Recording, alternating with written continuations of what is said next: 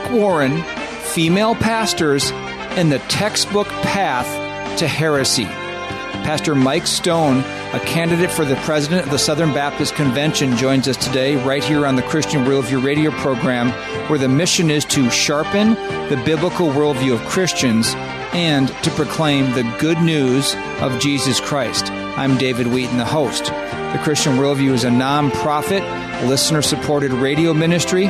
We are able to reach believers and non-believers with that mission through the radio station, website, or app on which you are listening today because of the support of listeners like you.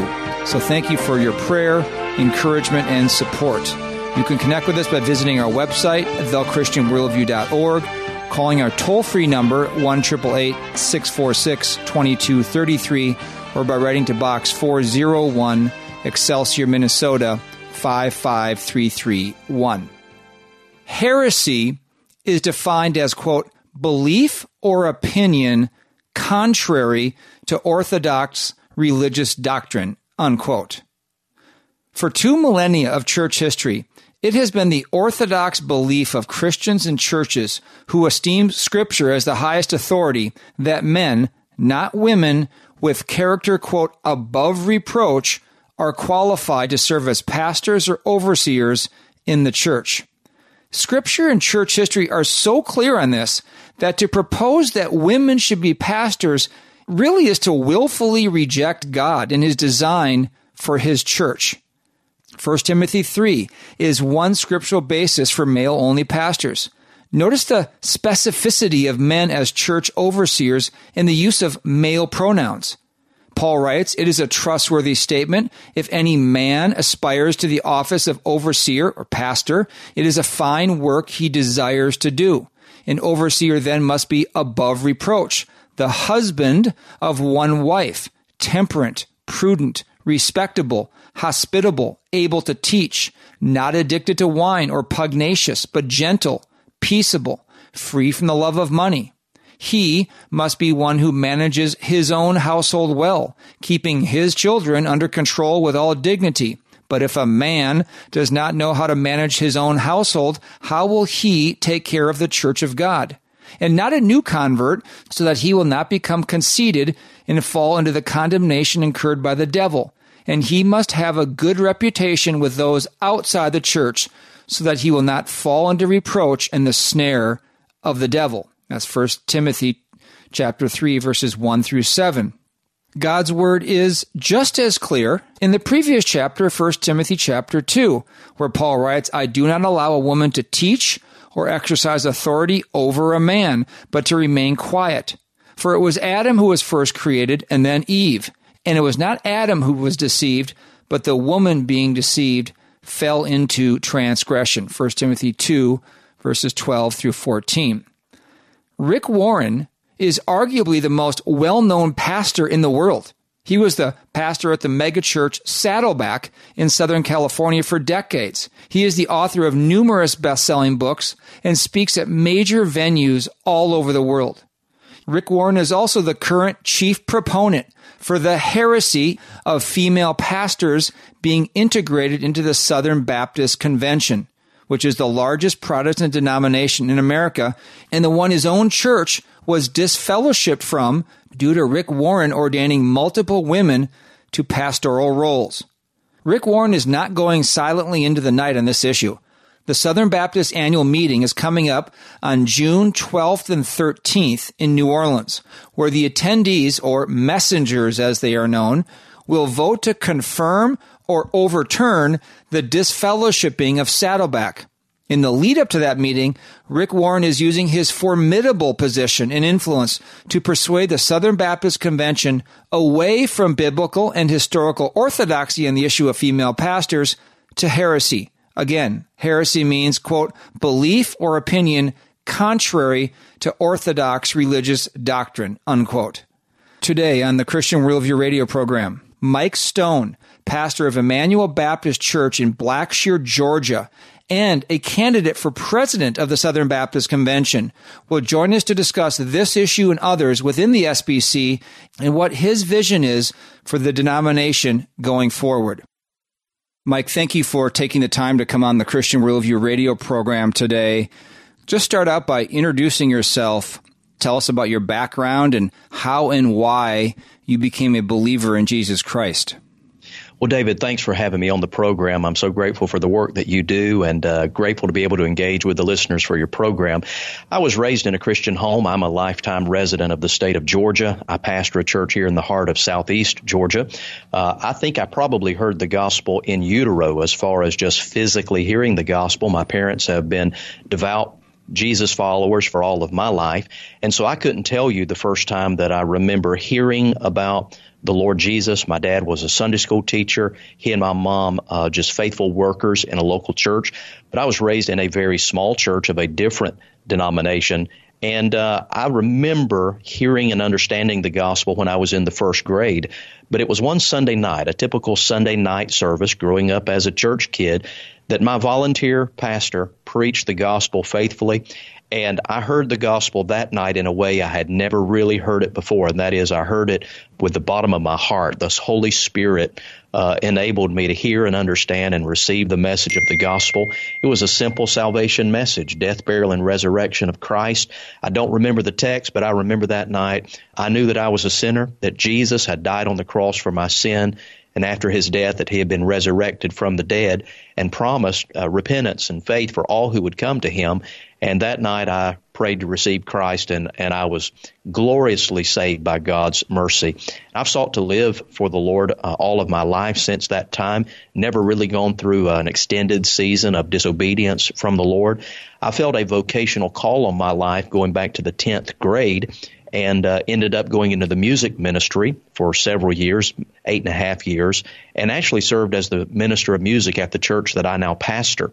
I served here on staff for 5.5 years, and then in June I will celebrate 21 years here as senior pastor. Well, thank you for sharing your story. I always just think it's amazing how someone can grow up in the church, be hearing the gospel, it's not penetrating, but all of a sudden the Holy Spirit works upon a person's heart. And all of a sudden it makes complete sense, and that's when you come to repentance and true saving faith. So thank you for sharing your conversion story, how you came to saving faith.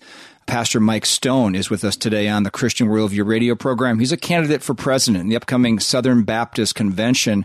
Let's get into that right away, Mike. You're running for the president of the Southern Baptist Convention. It's the largest Protestant denomination in America.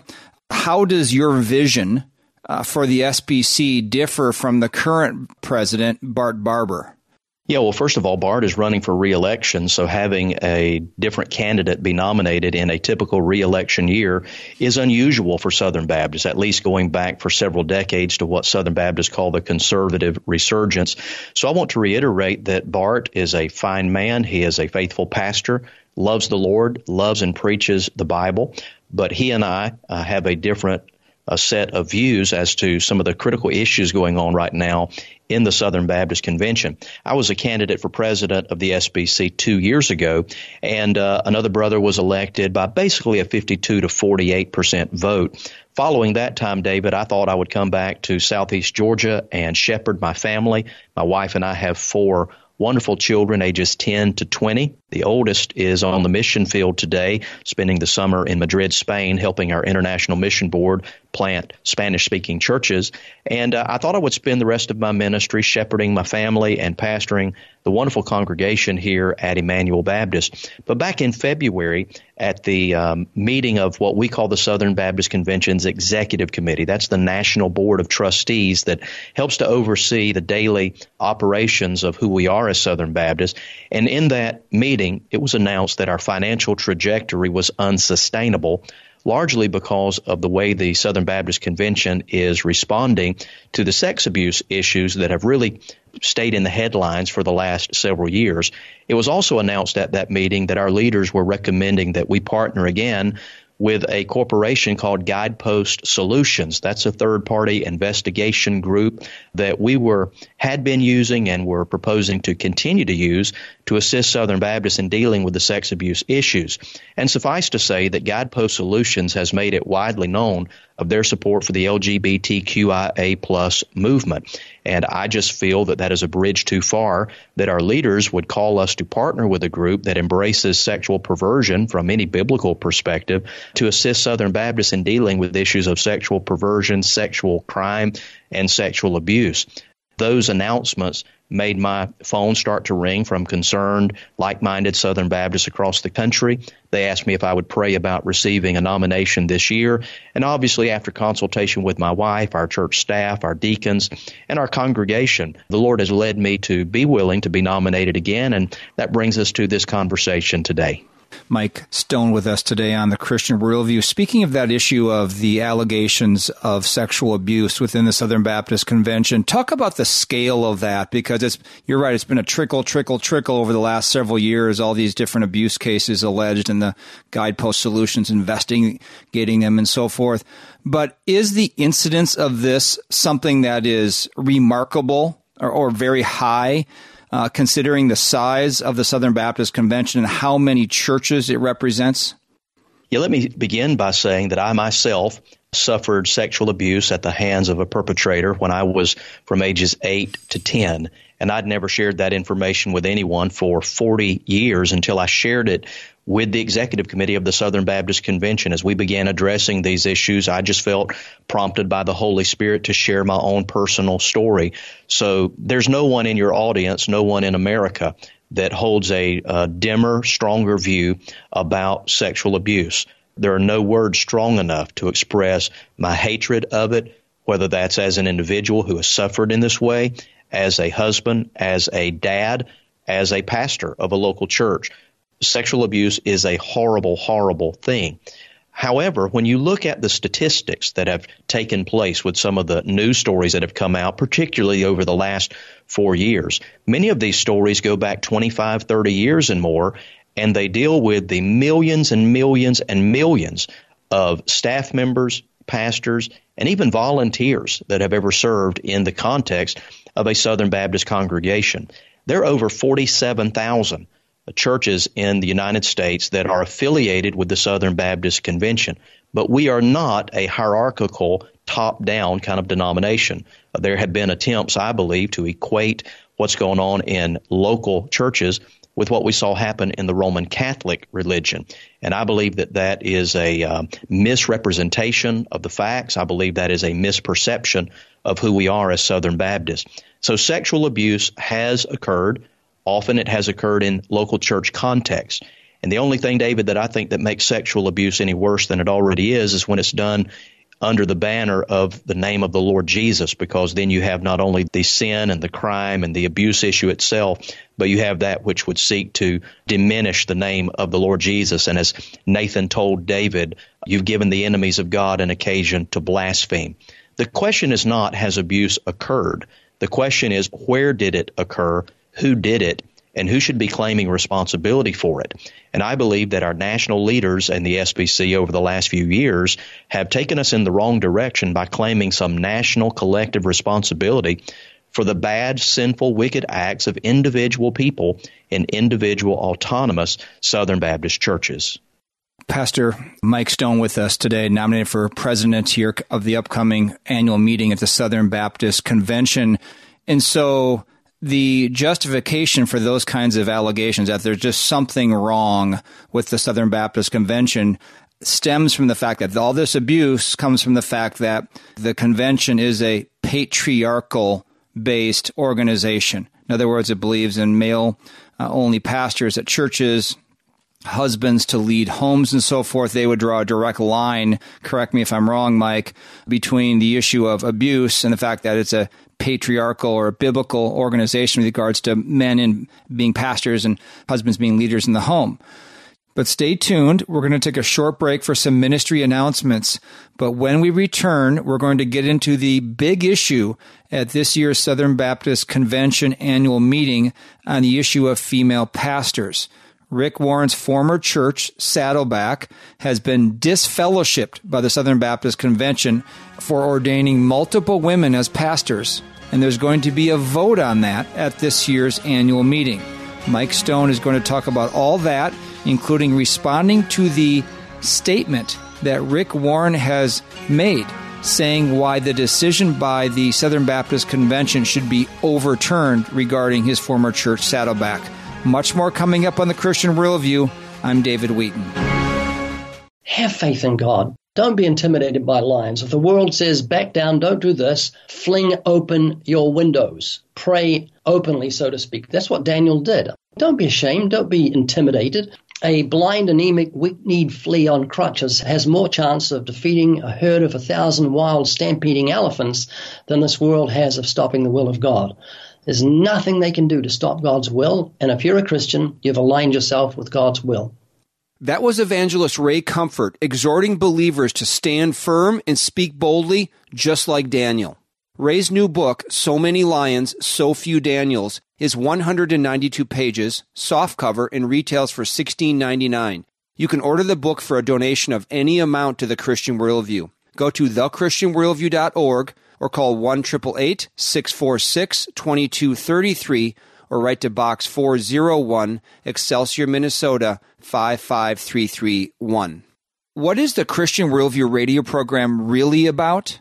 Fundamentally, it's about impacting people, families, churches, with the life and eternity-changing truth of God's Word. We know the gospel of Jesus Christ is the only message that saves us from God's wrath, by God's grace, for God's glory. And we know the Bible is the inspired Word of God, providing the only way to think and live to the glory of God. We are a nonprofit listener-supported ministry. If you would like to help us impact listeners with the biblical worldview and the gospel, consider becoming a Christian Worldview partner who regularly give a specified amount to the ministry.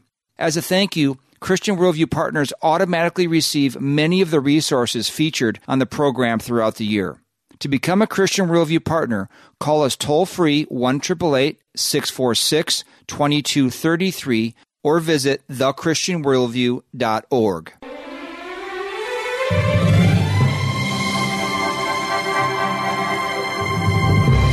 Welcome back to the Christian Worldview. I'm David Wheaton. Be sure to visit our website, thechristianworldview.org, where you can subscribe to our free weekly email and annual print letter, order resources for adults and children, and support the ministry. Our topic today is Rick Warren, Female Pastors in the Textbook Path to Heresy, and Pastor Mike Stone is our guest. He's also a candidate for president at this year's Southern Baptist Convention annual meeting.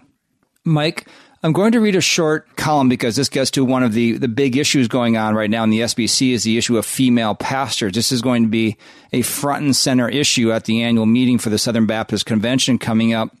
According to the website Protestia, the executive committee of the SBC released a list of 5 churches they deemed not in friendly cooperation with the denomination due to their insistence on having women functioning in their office of pastor. One of those churches was Saddleback, who ordained several women as pastors in late 2021. And then they handed the church over to a husband and wife co-pastor team. And then again, recently announced a new campus pastor for the Lake Forest campus, a woman named Katie Edwards.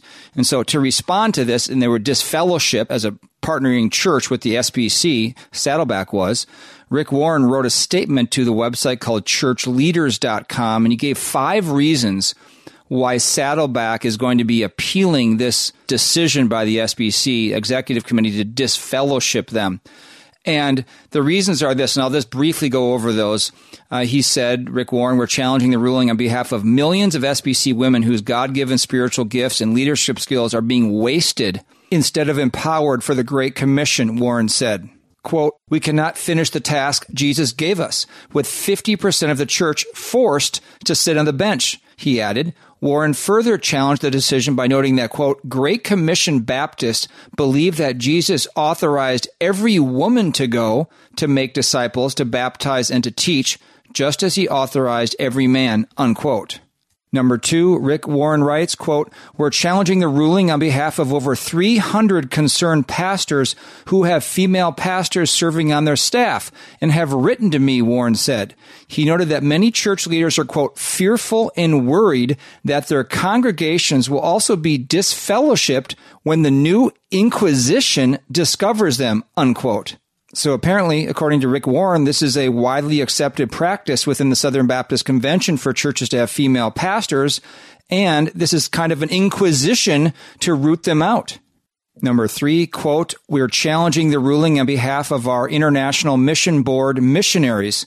Warren highlighted the decline in Baptist missionaries by almost 1,500 people over the last 23 years. This decline, he says, began when the revised Baptist Faith and Message, that's the doctrinal statement of the SBC, was approved in the year 2000. Quote, "With a renewed emphasis on the restriction of women, we'll lose more godly female church planters and couples serving as pastoral teams in the mission field," unquote, Warren argued.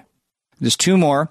"We believe a decision this critical to the SBC's identity and future should be decided by the messengers, not a committee," Warren asserted. Quote, "The messengers must decide if they want the executive committee to act like a Catholic magisterium," unquote. And finally, the 5th point that Rick Warren made, quote, "Our goal is to spark the thinking of messengers regarding the direction of the SBC, regardless of the outcome of the vote," the pastor said. Quote, "If you really love something, you fight for it. But sometimes it takes years for people to consider an event before change happens," he continued. Pointing to the work of evangelical and abolitionist William Wilberforce, Warren highlighted the importance of change. Quote, "Wilberforce lost every vote for 17 years before the slave trade was eventually abolished. It took 10 years after the lynching of Emmett Till in 1955 for the civil rights movement of the 1960s to coalesce. Note my prediction. The next generation of Southern Baptists," he says, "will remove the restriction on women one day because truth eventually triumphs over tradition," unquote. Lastly, Warren revealed that Saddleback has been told by, quote, "both the California Southern Baptist State Convention and our Orange County Southern Baptist Association that the executive committee ruling will be ignored at their levels," unquote. So, Mike, Rick Warren is throwing everything against the wall here to see what will stick, using racism, loaded words like women are restricted, words like inquisition to describe the current state of affairs within the Southern Baptist Convention. And he's been on a real media tour heading up to the Southern Baptist Convention annual meeting, trying to make his case that not only has his own church started to ordain females in pastoral roles, but the entire Southern Baptist Convention should do so too. What's explicitly in the SBC's Baptist Faith and Message document, which states that while both men and women are gifted for service in the church, the office of pastor is limited to men as qualified by Scripture. So, sorry for all that setup, but where do you see this going, and why is this such a critically important issue? Well, first of all, let me just say as kindly but as bluntly as I know how, Rick Warren is no Wilberforce, and the issue of females violating the scriptural prohibition to pastor or sit in places of authority in the local church serving over godly men is nowhere near to be compared to the terrible issue of chattel slavery. That is a gaslighting straw man argument if I've ever heard one. I saw the article that you referenced, so let me just quickly go through the 5 things that Rick mentions. The idea that prohibiting women from serving as pastors of churches means that their skills are wasted. First of all, you would actually be accusing God himself of doing that, because Southern Baptists did not come up with the issue of complementarian leadership. We see that pictured throughout the Word of God, and we see it clearly proclaimed in the apostolic teachings of the Apostle Paul, most notably 1 Timothy chapter 2, verses 9 through 15, as well as when you look at the scriptural criteria to serve as an overseer or a pastor in a local church. Over and over again, the text says, here's what he must be, he must be, he must be, he must be, including that he must be the husband of one wife.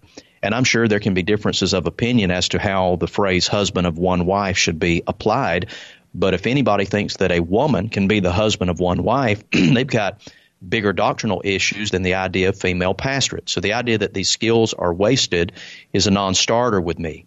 The fact that there are 300 other churches in cooperation with the SBC that also are known, according to Rick's calculations, to have female pastors has nothing to do with what we should do with Saddleback or with this issue. Rick's ministry, quite frankly, has been driven by pragmatism almost from the very beginning, and uses the rising of numbers or the declining of numbers to be sort of the wind that sets the sail of his direction. And I just reject that, believing in the authority and the sufficiency of God's Word. He mentions the decline in missionaries. Again, God is in the business of calling out men and women and teenagers to be on mission, many of them committing their lives to the foreign mission field. But the position of the Scripture, you're never going to diminish the work of the Great Commission and the sovereign work of God by tying yourself to the authority of the Scripture. His notion, fourthly, that this matter should be decided by the messengers to the convention, it actually already has been. Rick is the one, and the other churches that he references, they are the ones that are out of step with who Southern Baptists have already declared and decided ourselves to be.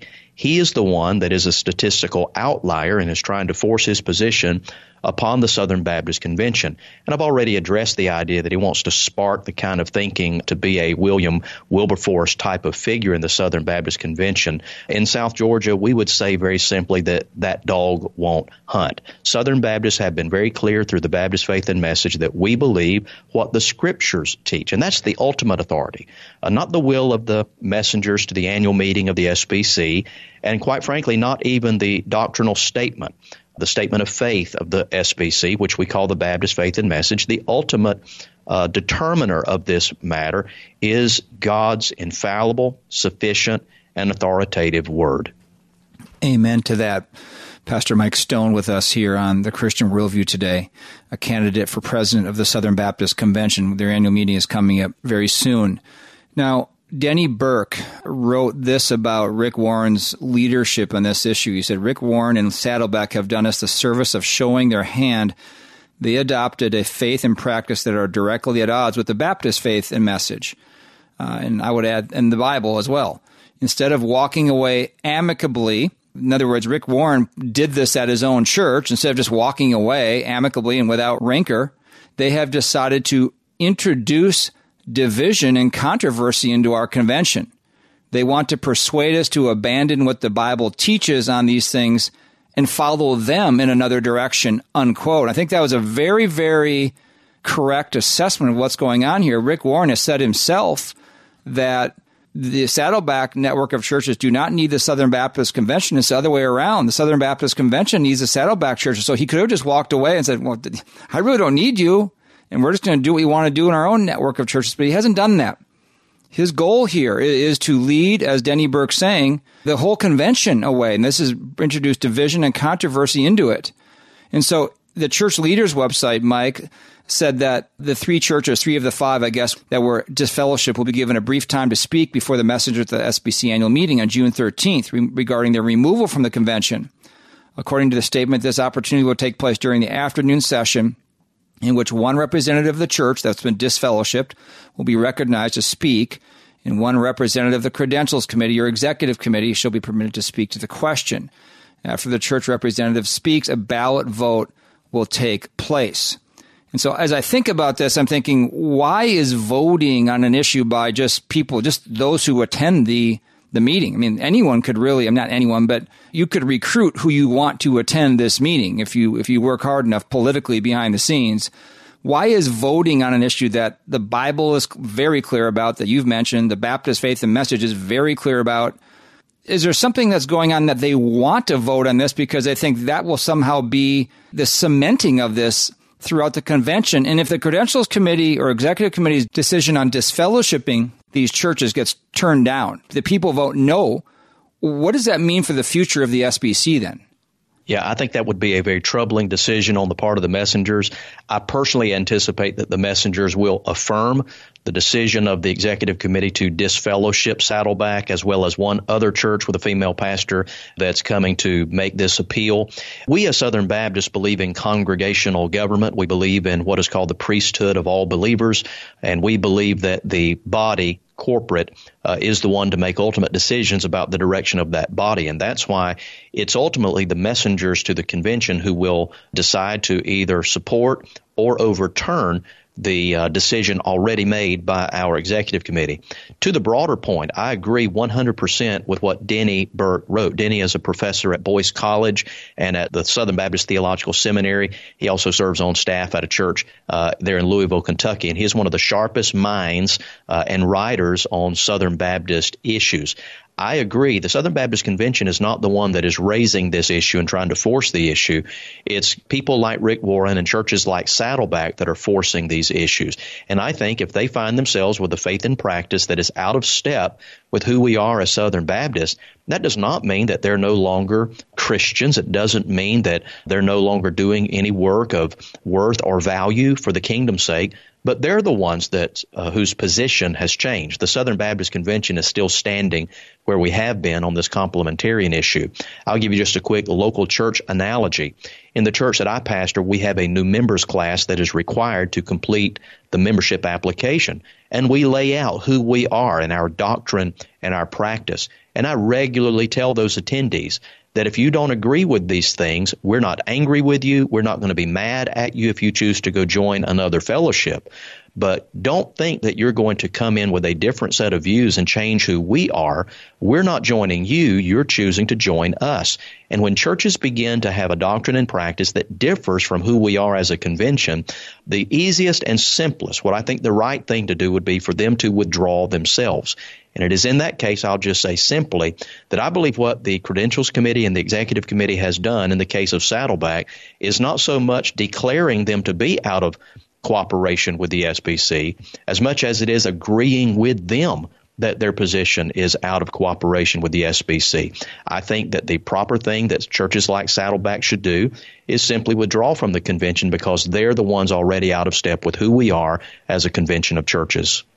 That makes perfect sense to me. Pastor Mike Stone with us today, a candidate for the Southern Baptist Convention presidency coming up at their annual meeting very shortly.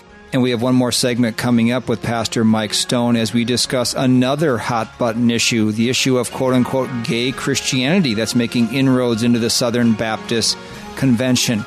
So I hope you'll stay tuned for that. You are listening to the Christian Worldview radio program. I'm David Wheaton. Here's Christian journalist Alex Newman on why some of our fellow citizens are destroying our historic values to enact a great reset to globalism. They have no loyalty to the United States. In fact, I think many of these people at the highest levels absolutely despise the United States, partly because it has been a historically Christian nation. It has taken the gospel to every corner of this planet like no other nation in all of human history. As I mentioned earlier, it's founded on these biblical principles. Really, a lot of the principles that are at the core of our republic, these came directly out of Scripture, and our founding fathers made that crystal clear in their writings. You can order Alex Newman's 80-minute DVD presentation on how globalists are attempting a great reset for a donation of any amount to the Christian Worldview. Go to thechristianworldview.org or call 1-888-646-2233 or write to Box 401, Excelsior, Minnesota, 55331. Have faith in God. Don't be intimidated by lions. If the world says, back down, don't do this, fling open your windows. Pray openly, so to speak. That's what Daniel did. Don't be ashamed. Don't be intimidated. A blind, anemic, weak-kneed flea on crutches has more chance of defeating a herd of 1,000 wild, stampeding elephants than this world has of stopping the will of God. There's nothing they can do to stop God's will, and if you're a Christian, you've aligned yourself with God's will. That was evangelist Ray Comfort exhorting believers to stand firm and speak boldly, just like Daniel. Ray's new book, So Many Lions, So Few Daniels, is 192 pages, softcover, and retails for $16.99. You can order the book for a donation of any amount to the Christian Worldview. Go to thechristianworldview.org or call 1-888-646-2233 or write to Box 401, Excelsior, Minnesota, 55331.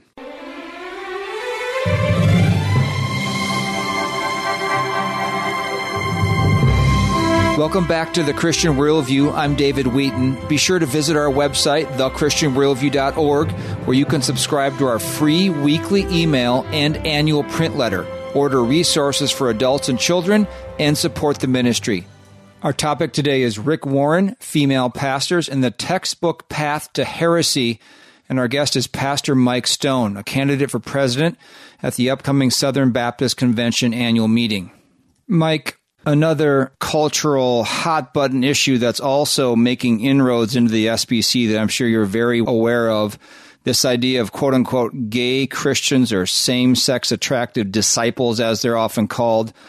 There's a young woman named Rachel Gilson, who is the Director of Theological Development for Cru in the Northeast. She went to Yale.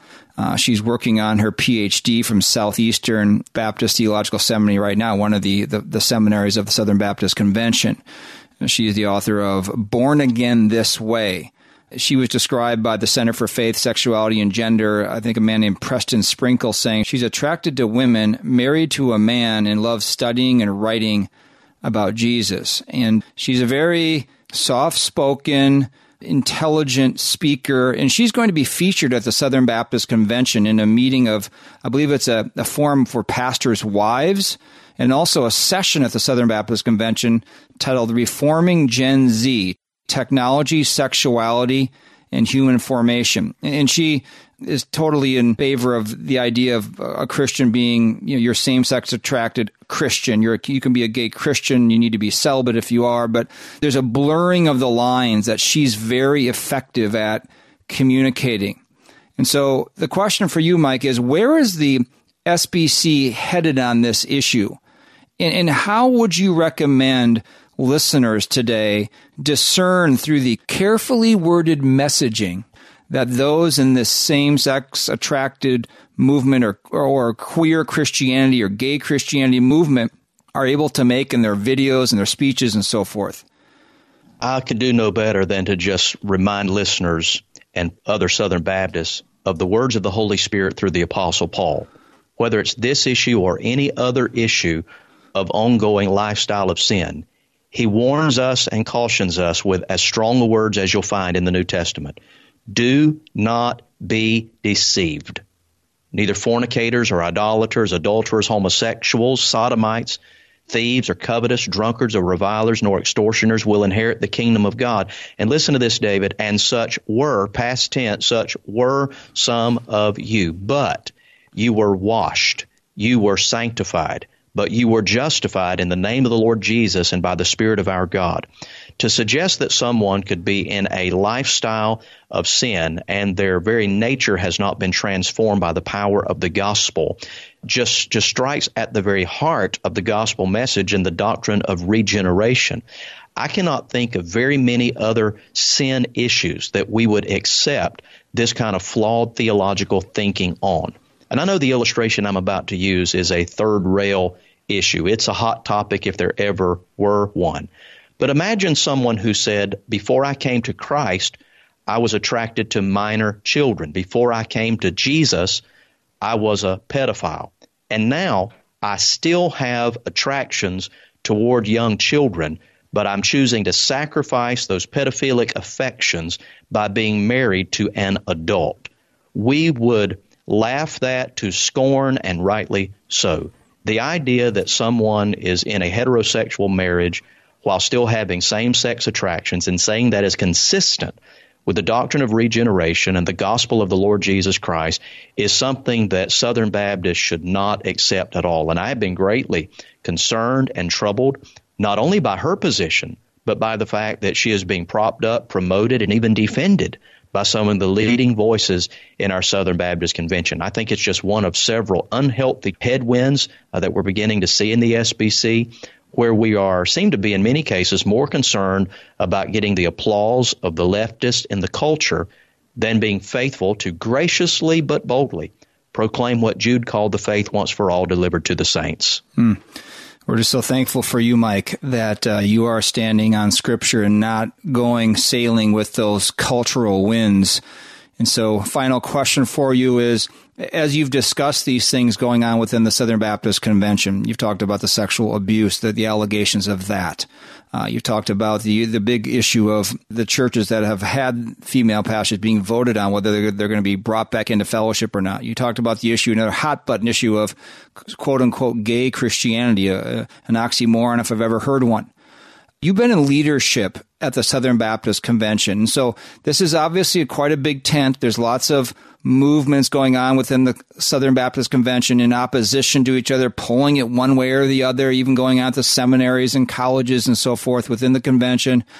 How are you able to navigate working with other leaders within the Southern Baptist Convention who have diametrically opposed doctrinal viewpoints than you do?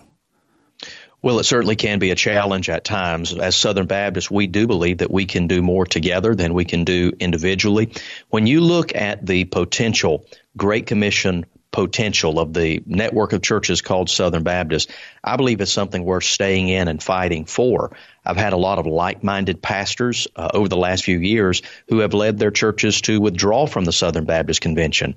But when I look at the work of our International Mission Board, the North American Mission Board, 6 world-class top-tier Southern Baptist seminaries that educate more than 1/3 of the seminarians on the North American continent, when I look at what we're able to do through disaster relief, and I could go on and on about some very worthwhile things going on in the family of churches known as Southern Baptist, I believe it's something we're staying involved in and invested in as the Spirit of God would give us freedom to do so. I do find that within the Southern Baptist Convention, there are plenty of people who hold different views than I hold, but where we can rally around our agreed-upon doctrinal statement, the Baptist faith and message, I believe these other areas are places where we can agree to disagree and still partner together and fellowship. The greater concern that I have are on issues such as the sexuality issue, when there are churches and key leaders who are operating outside of our agreed-upon statement of faith. That's not enlarging the tent. That's actually pulling up the stakes, and the tent is going to collapse on us. So as long as we can come together around our agreed-upon doctrinal statement, I don't believe that God has necessarily made us as twin brothers or twin sisters, but brothers and sisters in the family of faith, and would be grateful to partner with like-minded Baptists through the work of the SBC. Well, Mike, we thank you for taking the time at a very busy time of your life heading into this annual meeting for the Southern Baptist Convention to come on the Christian Worldview radio program and talk about some of the issues going on within the convention. You've given listeners to this program several things to pray for, including your candidacy, your nomination for presidency, and we'll be looking very eagerly to see where the Lord leads this convention going forward. So thank you once again for coming on the program. We just wish all of God's best and grace to you and your family in Emmanuel Baptist Church in Georgia. David, thank you. It's been a privilege to be with you. Let's remember to pray for Pastor Mike Stone as he heads into the Southern Baptist Convention annual meeting, that the Lord would lead the hearts of those messengers to vote for someone who has the commitment and conviction to God's Word as he does. Now, as for Rick Warren and the textbook Path to Heresy, he has produced a number of videos leading into the Southern Baptist Convention annual meeting that are ostensibly focused on church and denominational revitalization. He sees that there's been a lot of loss of members within the Southern Baptist Convention over the last couple decades. So he talks about that. But ultimately, one of the big issues that he sees driving that is the fact that the Southern Baptist Convention holds to a conviction on female pastors that he thinks is not correct. Here's the audio. I'm Rick Warren, just one of thousands of pastors who serve our Savior through the Southern Baptist Church. I have no power or position or authority in our denominational family, and like most of you, I've just tried to serve God's purpose in my generation like David did in Acts 13:36. Of course, this is disingenuous for him to say he has no power or position or authority within the convention. He is the most popular, well-known, influential pastor within the Southern Baptist Convention, despite the fact that he probably doesn't hold any official position at this point. Now, this is part one of a short video series that I'm calling the SBC at the Crossroads, Denial or Revival. And in this first video, I want to talk about what our leaders seem to be unable to admit or to talk about at the annual convention. And that is our continued 17-year decline, where we've lost over 3 million members. You have to remember that this is how Rick Warren determines success in ministry. By numbers, churches planted, professions of faith, number of pastors trained, number of missionaries sent, number of members within a denomination. But of course, numbers do not tell the whole story. Success in God's eyes is obedience to Him and letting Him take care of any results. Now, in the third video, part 3, I want to take you through all of the New Testament passages that support the Great Commission ministry of women. Notice how he didn't describe the issue fully there. No Christian should be against women in ministry. The issue is whether women should be pastors in churches. Now, I don't expect to change many minds because honestly, it took me years of Bible study. But I just want to show you that there are biblical alternatives. Listen, biblical alternatives to both complementarianism and egalitarianism.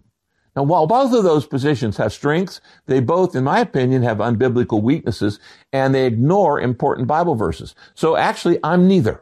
I'm neither one of them. I reject them both. This is a kind of dialectical materialism argumentation he's using here. I'm neither one of the extremes, the egalitarians who believe that women can and should be pastors, or I'm not one of those complementarians which says that men only can be pastors. So here he is finding a third way, the truthful way, according to Rick Warren, that he found through extensive study in the Bible, and he uses the word biblical over and over again. Now, if you're honest, you'll have to admit that Paul often says things about women in Scripture that appear to contradict each other. So tell me what you want to believe, and I'll show you the verses you have to ignore or rationalize away.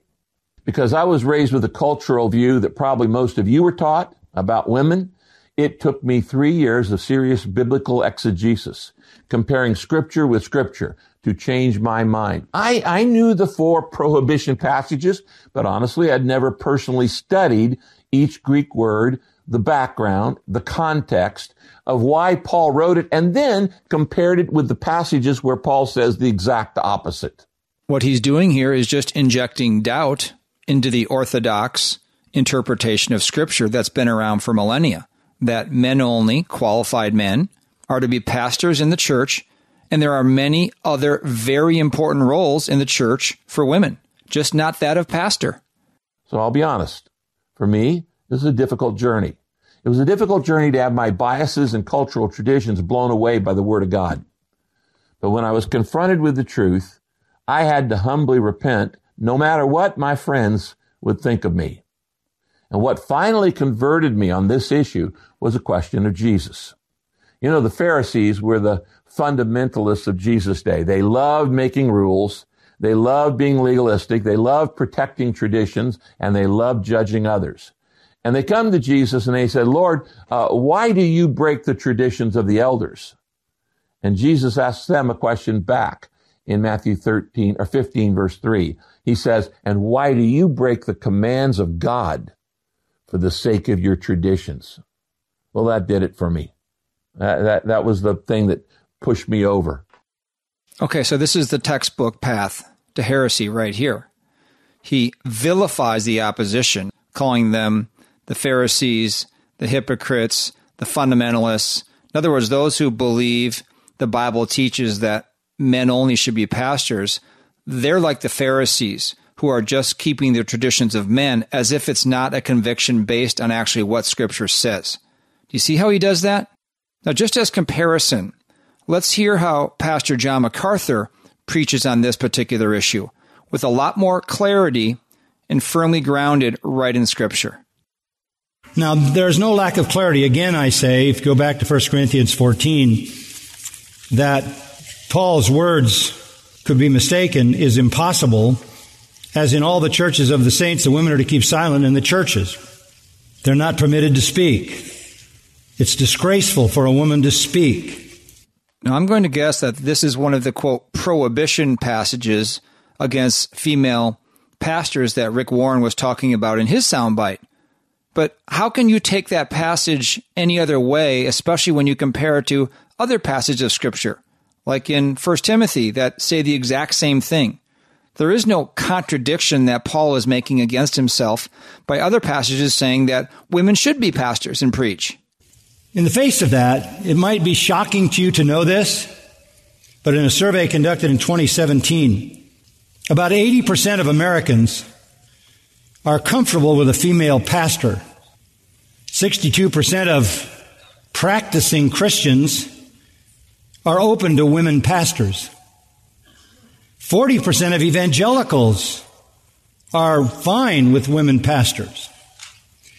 In pastoral training, there's a graduate degree called a Master of Divinity. It's generally speaking a 3 or 4 year degree to prepare you for pastoral ministry. 50% of women enrolled in seminaries, 50% of, MDiv students in seminaries are women preparing for pastoral ministry. 25% of seminary faculties are women. That means you have women faculty members teaching women students to be pastors. 11% of seminary presidents are women. 27% of pastors across this country are women. This is an explosion. In 1960, 2% of clergy were women.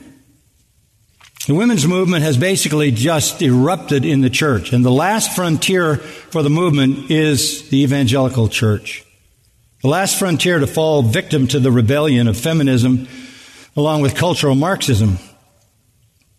Perhaps women pastors and women preachers are the most obvious evidence of churches rebelling against the Bible.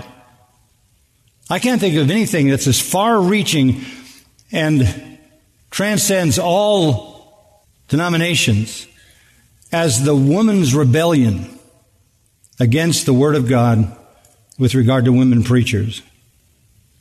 Women who pastor, women who preach in a church are a disgrace, and they openly reflect opposition to the clear command of the Word of God. This is flagrant disobedience.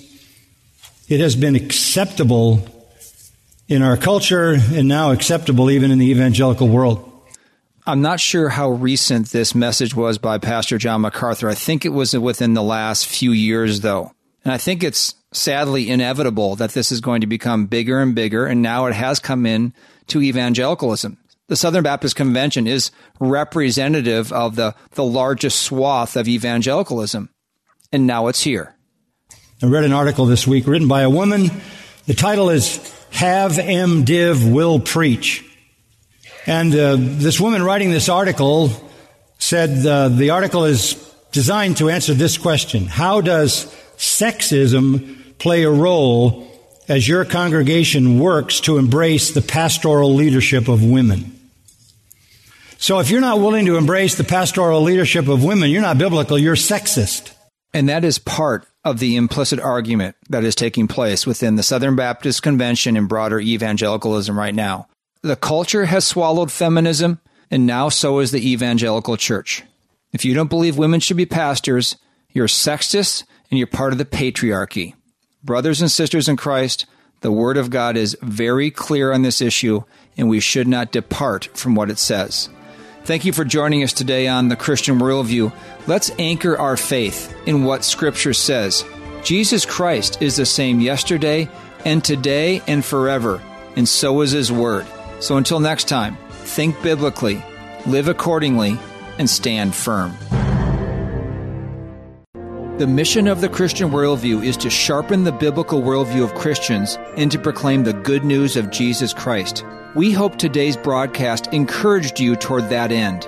To hear a replay of today's program, order a transcript, or find out what must I do to be saved, go to thechristianworldview.org or call toll-free 1-888-646-2233. The Christian Worldview is a listener-supported nonprofit radio ministry furnished by the Overcomer Foundation.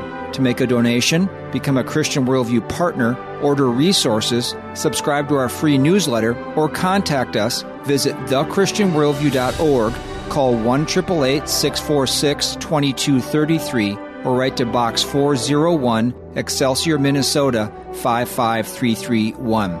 That's Box 401, Excelsior, Minnesota 55331. Thanks for listening to The Christian Worldview.